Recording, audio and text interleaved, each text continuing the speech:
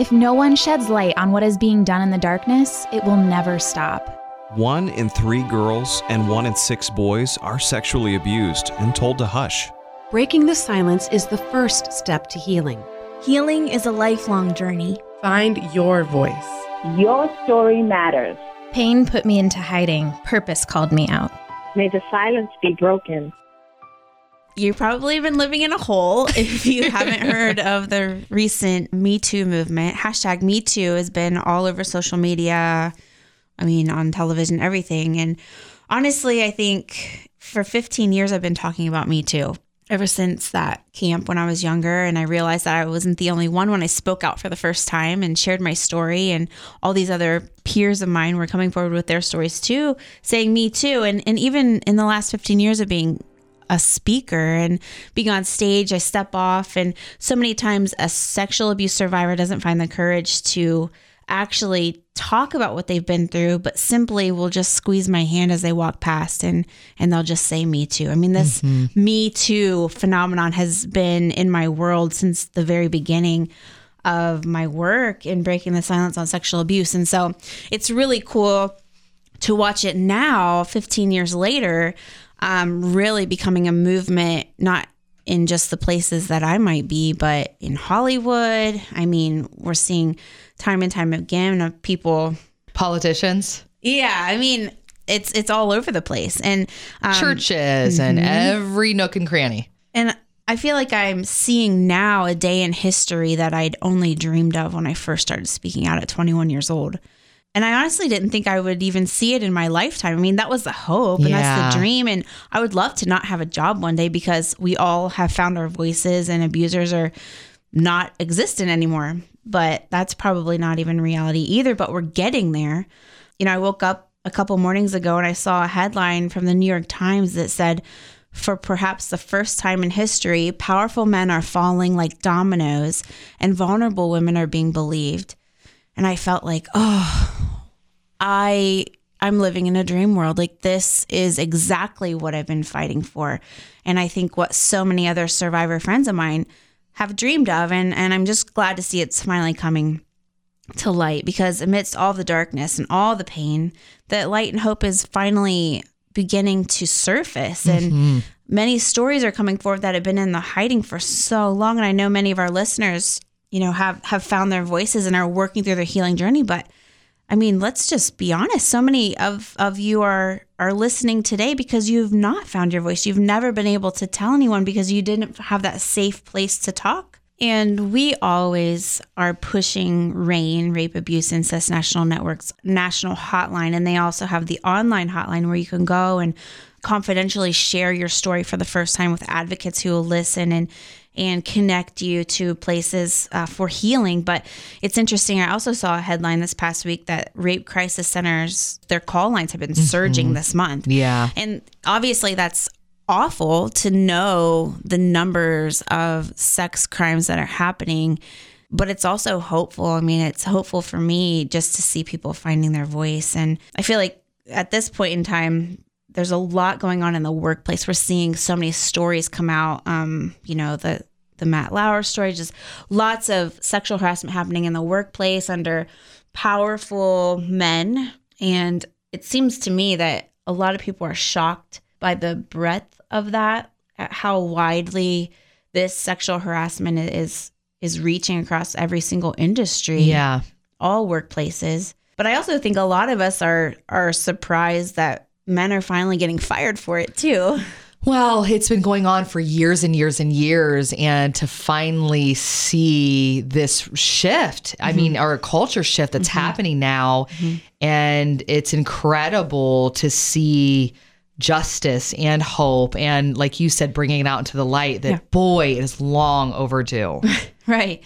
The sad part about it, though, Mary, for me is, and I even tweeted this the other day, I'm just been scratching my head for days at how it seems like Hollywood and the media seems to hold a higher standard than other places, like, let's say, the White House. Don't get me started. Yeah. But also even in churches, and that from day one of One Voice being started, it has been my passion to get churches to wake up and for leadership to get their heads out of the sand and address this issue of sexual abuse in the church. So we don't only have this hashtag Me Too moment, but we're also seeing what was started in the past month, which was hashtag Church Too.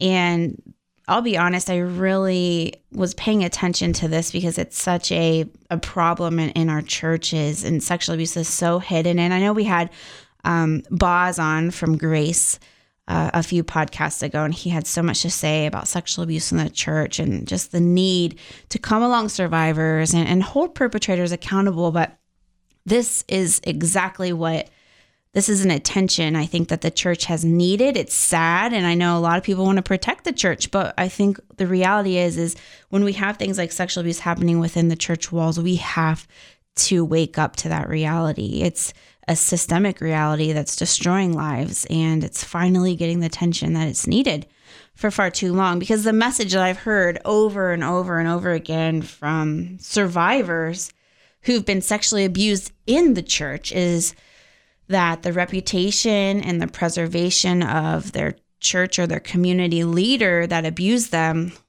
was more important than their healing and their justice. And so, I believe that as a church, we have to do better. We have to demand better, that in the church need to be weeping over these stories that are coming out and not covering it up, not minimizing it, not defending it or whatever. I know that Jesus weeps over these stories, and abuse of power, especially within the church, is a direct opposition to the love of God. And if we are to be an example of the love of God, then we have to be willing to not only hear these stories, but stand up to those who are committing these crimes. And speaking of crimes, isn't it so annoying how people are calling this stuff inappropriate behavior?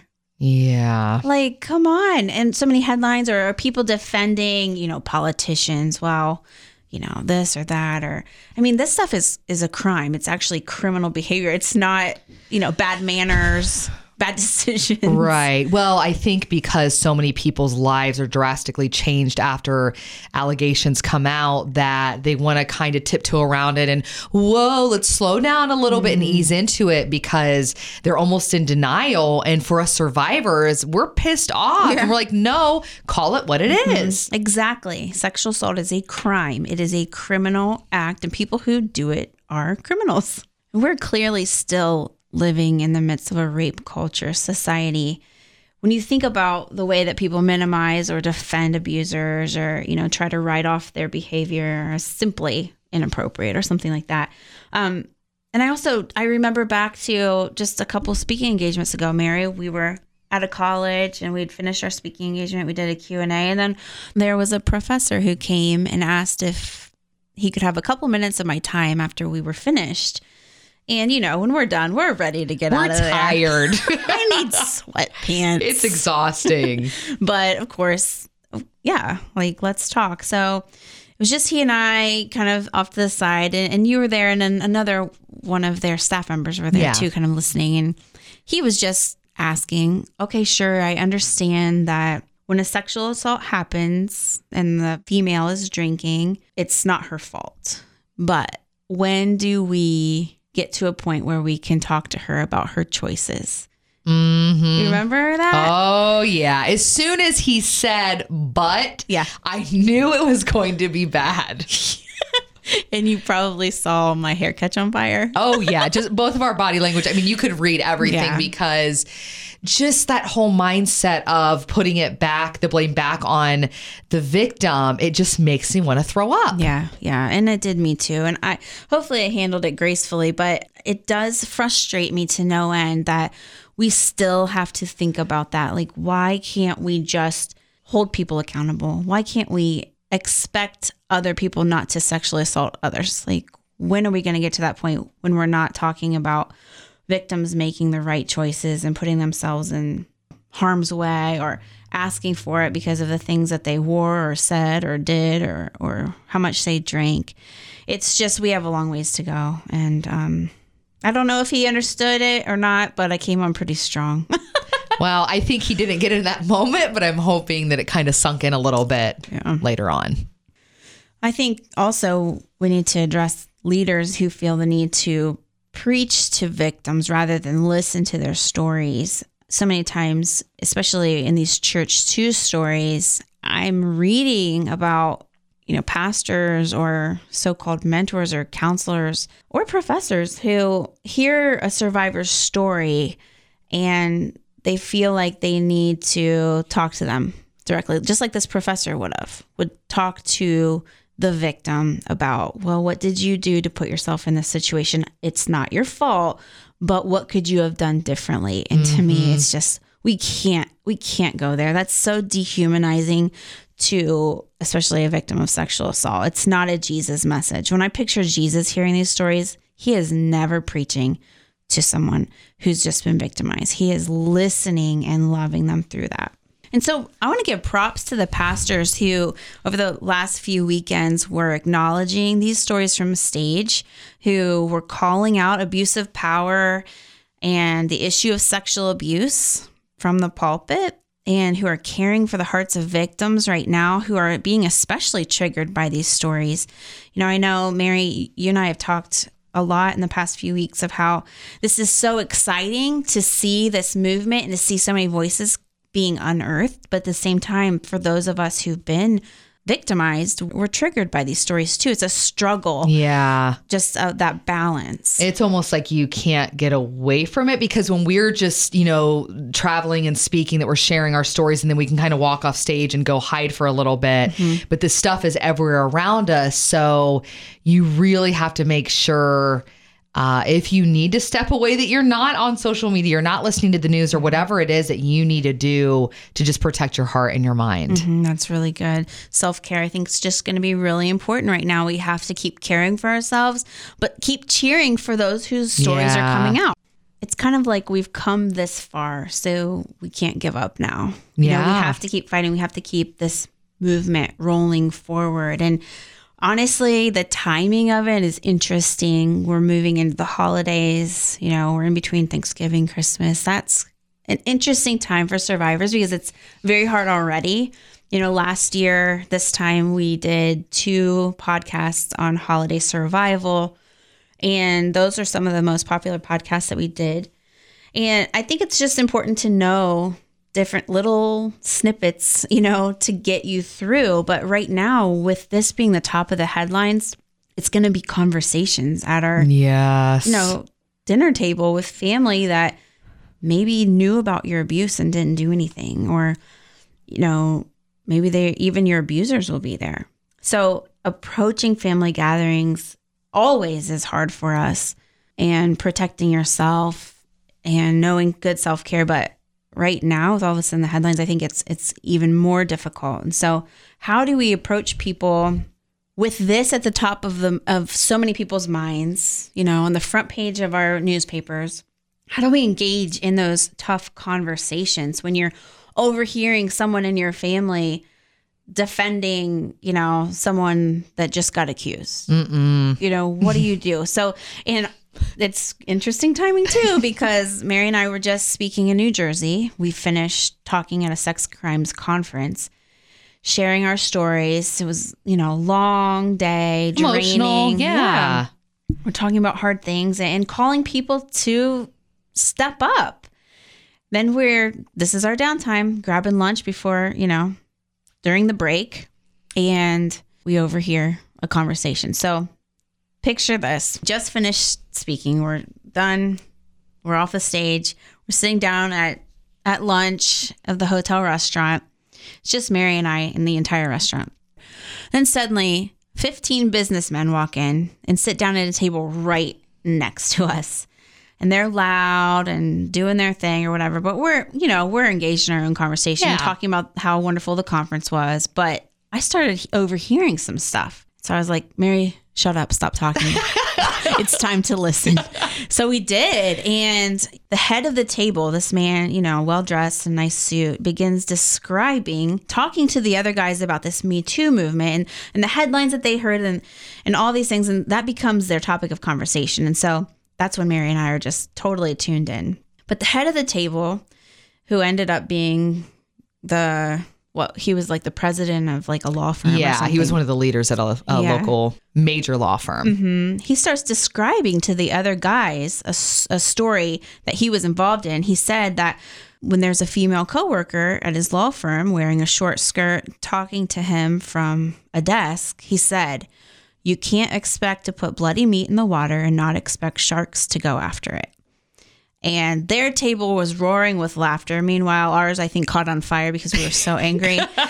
And of course we were mad, and Mary says to me, how can we just talk about this stuff from stage and then not call it out in day-to-day situations? And so we sat there and we were just trying to figure out, how do you actually do that? In a real life conversation, 2 women, 15 men. Complete strangers. Yes. And obviously, they were all holding powerful positions. You could just tell by the way they're dressed, the way that they were talking. Yeah. And so it was quite intimidating. But you're right.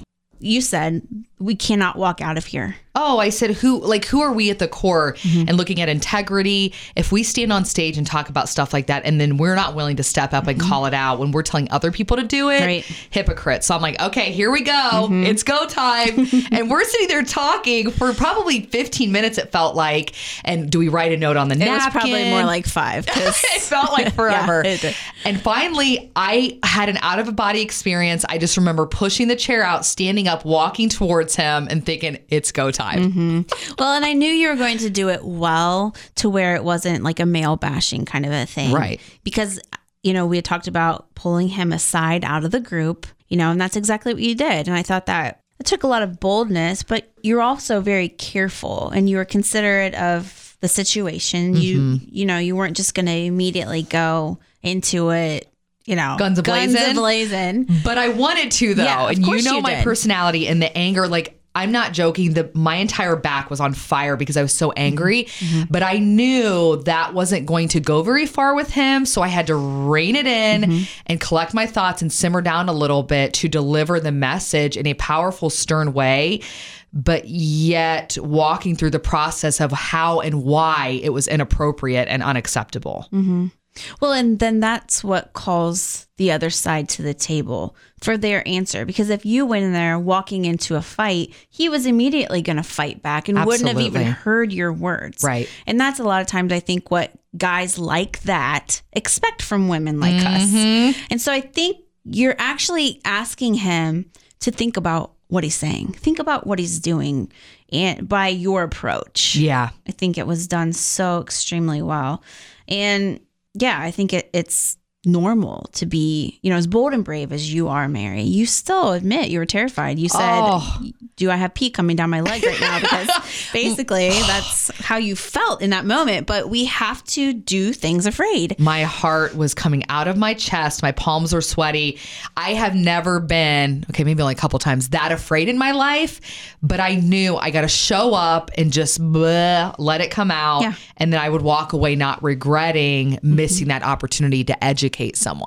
That's exactly right. If we want to see this culture change when it comes to the way that, locker room talk is happening. Yeah. We have to have these hard conversations, and we can't just let it fly, let it go, minimize it, because that he's impacting 14 other guys who are under him.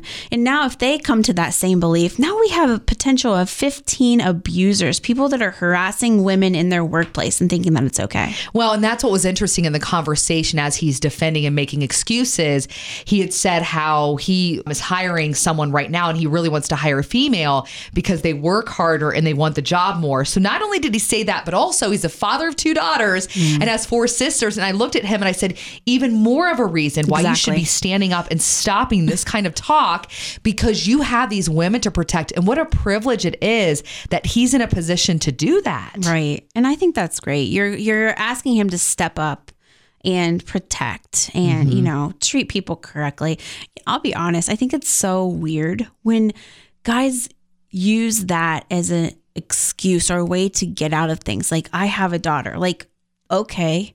That makes you look like more of an idiot because of you talking like that. And I said to him, what if that was your daughter? If someone was talking about her or looking at her that way, would you ever want to think about that? Another man and your own child or your own sister or your own wife. Right. I totally agree. I just think it's so strange that people bring that up, because to me, it's like, if women don't have rights, we're all human beings here. Like, why do you have to have a relationship with a man to be considered anyone? Yeah. Why does someone have to have a wife or a daughter to understand that this is a horrible crime? It's just a horrible crime anyways. Yeah. It's just so strange. So I think it was really good how you went into it, knowing what you knew and feeling what you felt. And in the position that we're in, you wanted to probably wring his neck, but you did it well. And, he tried to minimize it. He did apologize. He did. But with that came the excuses and trying to kind of wiggle his way out of it. Mm-hmm. But I just kept sticking to the facts of what I know, that it being unacceptable and inappropriate. And even though they've done it for years, it stops now. This is it. So good. And, we don't know if that conversation will impact anything moving forward. Yeah. But I think we still have to be willing to do it, to go there, to find our voice, and to use it in those situations. This is how we're seeing culture change, and we have to keep this forward momentum going. So thinking about a situation like that arising in a family gathering with people that and you'll see again, how much harder, it can be to call someone to the table for that. I mean, I think we have to walk into these holiday gatherings in a similar way that you did. Don't go into it thinking you're walking into a fight. Walk in with your hands open. You have to stay soft to the possibilities that maybe someone would surprise you. I think it's important to expect people to operate the way that they always have. One holiday tip that helps me survive is just lowering expectations. Hoping for the best, but expecting the worst, and expecting people to operate the way they always have. So if Aunt Georgia always shows up drunk and treats people like crap, she's probably going to do it again this year. Yeah. Or if Uncle Joe is always going to talk racist talk, he's probably going to do it again. So expecting people to act the way that they always have, but hoping for the best. And I think when you walk into those situations, you stay soft. You keep your hands open, your heart open to possibilities that could change. Don't fight them on these awful comments that they make, but just call them to the table, asking questions. I think that's a really good thing to do when, let's say your racist uncle goes off about Black Lives Matter or how, whatever, something super racist. Instead of just going off on him about that, why don't you ask him a question about how his Black friends feel about that? Or if they're commenting on, politics or something, or make America great again, ask questions about what was America like for you before this presidency, or why did you choose to vote the way that you did? Instead of just going in with your own opinions and fighting, let's ask more questions, and you can get to know your family members better and know their hearts behind things. And maybe their heart behind things is different than their words. When I think sometimes too, when you're not attacking and you're going in with questions just to understand where they're coming from better, that sometimes you help them have a revelation that, oh, maybe I don't feel that way like I thought I did, or wow, that thinking really is messed up. And you're helping them walk out maybe with a different outlook on things that you didn't have to force upon them. They kind of did it on their own with your help. Right. I completely agree with that. I think if you can get to someone's heart, it's easier to move them from where they are, from the language that they're just completely copying something that they read or heard, into seeing maybe that they have a flaw in their logic, or introducing them to a different idea. And it doesn't mean that you're putting your idea on them. You're just helping them kind of process to get to another place. And I really think a lot of that begins with relationship, asking your family or friends about the people that they're talking about. It disarms hate. It disarms people who are just speaking off the cuff. And so it helps them to see, oh, well, what would my Black friends or my LGBT friends or, my Republican or my Democrat friends, or whatever the issue might be, most importantly, my survivor friends, people in my life who have been sexually assaulted, what would they think about this? How would they feel about the way that I'm speaking? So it's more about having open hands rather than fists going into these days. But also when it comes to, if you feel attacked, if you're feeling triggered by the conversations at hand, just like Mary said earlier, turn off your social media, turn off the news. And sometimes you have to turn off that family event. You've got to walk away and you have to protect yourself. So if you're able to be open-handed and walking into those things and asking hard questions and getting people to talk deeper, great. But if you physically and emotionally cannot handle that situation, you've got to walk away. And the best part is you don't have to explain it to anybody. Whether I'm not showing up to Aunt Susie's Christmas Eve gathering or I'm not going to this tradition we do every year, you are allowed to take responsibility for now and just say, this is what my Christmas is going to look like or New Year's or whatever it is. And you get to make that decision and you don't owe an answer to anybody. Very good. Making new traditions can be so healthy for us as survivors. You know, I think a lot of us walk through the same thing year after year after year because it's what we've always done. It's what we've always known. It's what people expect of us. And, you know, like Mary and I, we can sometimes be people pleasers. And so we do things for other people. Meanwhile, we're like bleeding in the corner. Like suffocating. Yeah, like we're adults now and we're not being abused. We're out of that. We've gone through the worst of it. And so now we can choose to be survivors. And in the midst of that, we have developed self-care skills. And so here we are at this moment in history that we've never seen before. Survivors finding their voices and abusers being put where they should be. We have self-care skills to get us through this so that we can keep fighting. And it doesn't just mean fighting for the movement. Sometimes it means fighting for yourself, fighting for your own life, fighting for your story. Your story matters. And we need you to stay in the game. So we can all get through these holidays together. And I'm so thankful for all of you who are listening.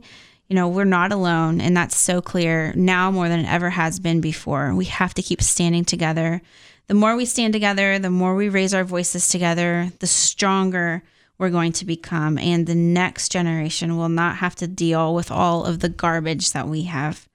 And for those of you who are just joining us now and for the first time realizing this garbage even exists in our world, let me just say, will you please stop providing a safety net around abusers? Stop putting forgiveness of abusers' sin on a pedestal over caring for victims like us. Stop putting responsibility on victims to find their justice, to find their freedom. And will you please speak up for us? Stop shaming men and women who are bravely stepping forward to tell their truth. It takes a lot of courage to take your story to the media and to talk about someone who is in so much power. And that's why we stay silent. So for those of you who are just coming along and joining this circus, I'm just asking you to stop putting molesters and womanizers in public office and to stand alongside us. This is our moment. Survivors of abuse are coming together. We're finally finding the courage we have never had for generations. And we're drawing a line in the sand now and saying that this isn't going to keep continuing. And we need you guys, those who are just now learning about this stuff, to join us in this fight. And survivors, just remember that your courage matters. Your story is needed. We can't back down from people who prefer to harbor and excuse abusers anymore. This is our moment. Our voices are becoming one voice, and it's ringing loud and clear and saying no more. And so I'm so grateful that you're here, that we're all listening to each other, that we're believing each other. Mary and I stand with you, courageous men and women who have survived the worst things that life can bring. But the reckoning is happening now, and we're going to keep speaking out. We're so honored to be in this battle with you together. If something resonated with you, write a review, even share it with someone else you know who could really benefit from this. Oh, and don't forget to subscribe. And you can find us online at iamonevoice.org.